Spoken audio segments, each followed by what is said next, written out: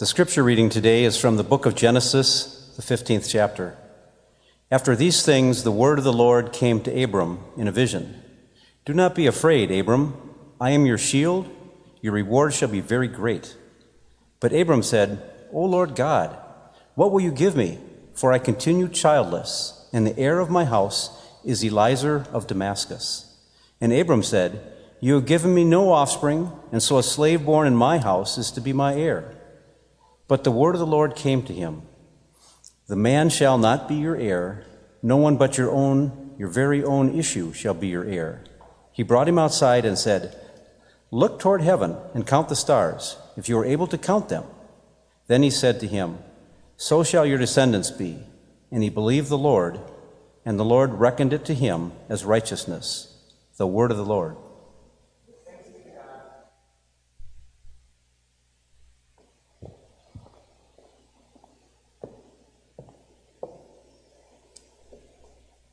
Good morning, and grace and peace to you wherever you are today.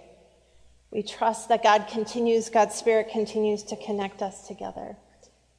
With my kids attending school online, I occasionally overhear what they are learning, and most recently, I received a dose of 6th grade earth science. It has been a long while since I have thought about the Earth's orbit around the sun, the phases of the moon, the 23.5-degree tilt of the Earth's axis, the 1,200-mile-per-hour winds of Neptune, the asteroid belt between the orbits of Mars and Jupiter, and honestly, the vastness of time and space.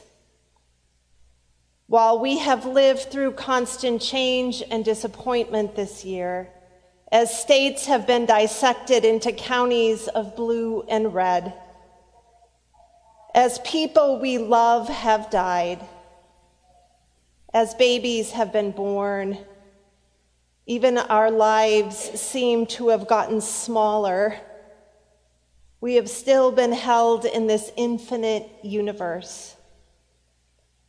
Dawn breaks each day as this Earth, a 5.973 sextillion-pound planet, rotates on its axis around the sun. The stars spill into the sky to bring light in the darkness. So I sat outside last night, trying to look up and out on my hushed street to take in this cosmic sense of the world and to think about God who created it, who tends to it, and still loves it dearly. Thousands of years ago, God promised Abraham and Sarah land and descendants. God's promise for the whole vast world begins with this old couple. God will bless them, God says, so they can be a blessing to others. And then in the middle of nowhere, God speaks that promise again here in Genesis chapter 15. It's quite an incredible promise indeed. The only hiccup is that Sarah and Abraham are barren.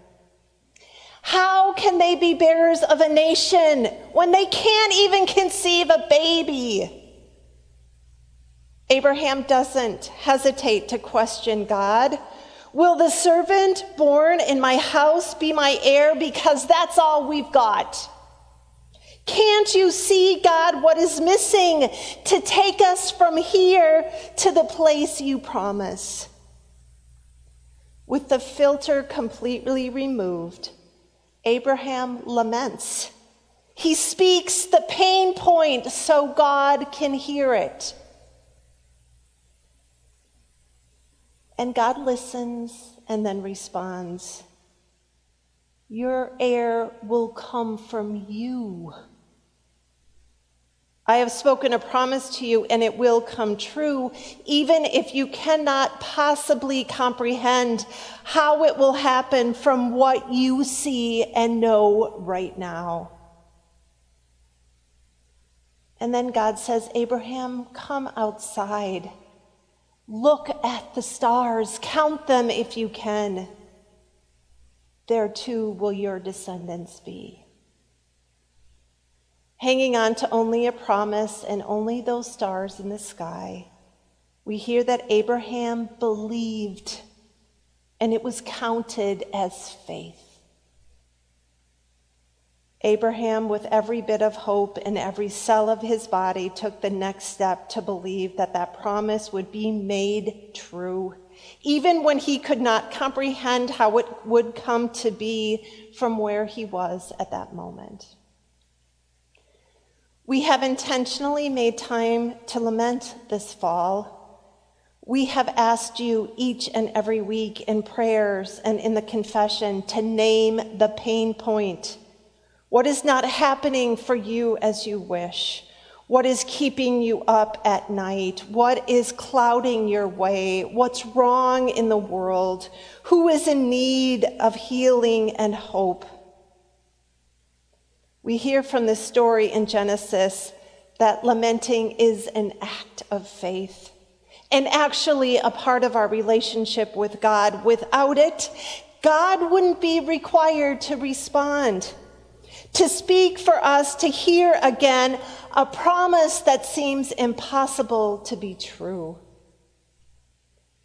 God's promise is spoken, Mount Olivet, each and every week as we have worshiped, even online. We have responded and lamented. Jesus' words, along with bread and wine and crackers and juice from your own cupboards, have made God's grace known. And now it is time to take the next step of faith. Last year, when you made a financial pledge to Mount Olivet, you could not have known that 13 of our members would die this year, that nearly 40 babies would be baptized, that a world pandemic would require us to shift the way we worship and engage in faith. Yet you let your generosity spill forth as an act of faith and as a response to all you had been given. Everything that we have been able to do this year has been possible because of your money and your unwavering commitment to Mount Olivet. The Holy Spirit then breathed into this combined generosity of all of you to create things we could not envision. Now is not the time to let up on the gas pedal. Our future is being written and funded through you. God's promise still holds. The stars still shine. It's an act of faith, though, to trust and to take that next step when we do not know the ending or the shape of every turn. It's gutsy giving, but it's an act of faith anchored in God's promise as we see in the night sky. I invite you to think about how God's promise has held you specifically, how it has been made known in your family this year. How have you weathered the storm in 2020? Where has God's grace come to you? And then think about how God's promise has been made to people you cannot know. There are many places and organizations, I think, where we go when life is smooth and moving along as we like it to go. Membership in these places comes with expected results and known outcomes. You pay or you give to receive certain things. It's transactional. There are fewer places to go when life crashes in, places open to lament and tears, when fear and grief envelops, a place to come to hear you are known and loved, and that people will walk alongside of you through the heartache and pain when the way is unclear.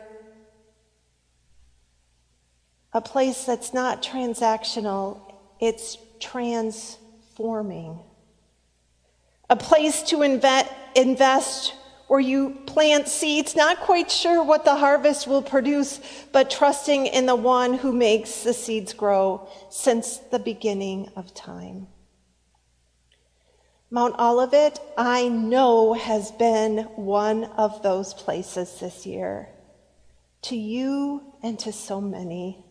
A star in the sky that illuminates God's promise of love and mercy, and a promise that holds you and every person on this earth. I'll email you this week asking you to pledge money and your presence to this church for 2021. Your generosity will not only fund a building and property and people, but a community of promise, one that feeds and proclaims and nurtures, a place where things grow, where we listen and speak, experiment and reflect, where the Spirit of the living God unites and forgives and calls and continues to hold on to a faith anchored in the Almighty God, the creator and sustainer of life. So take a look at the sky tonight and consider how you have been called to give in faith with your whole heart.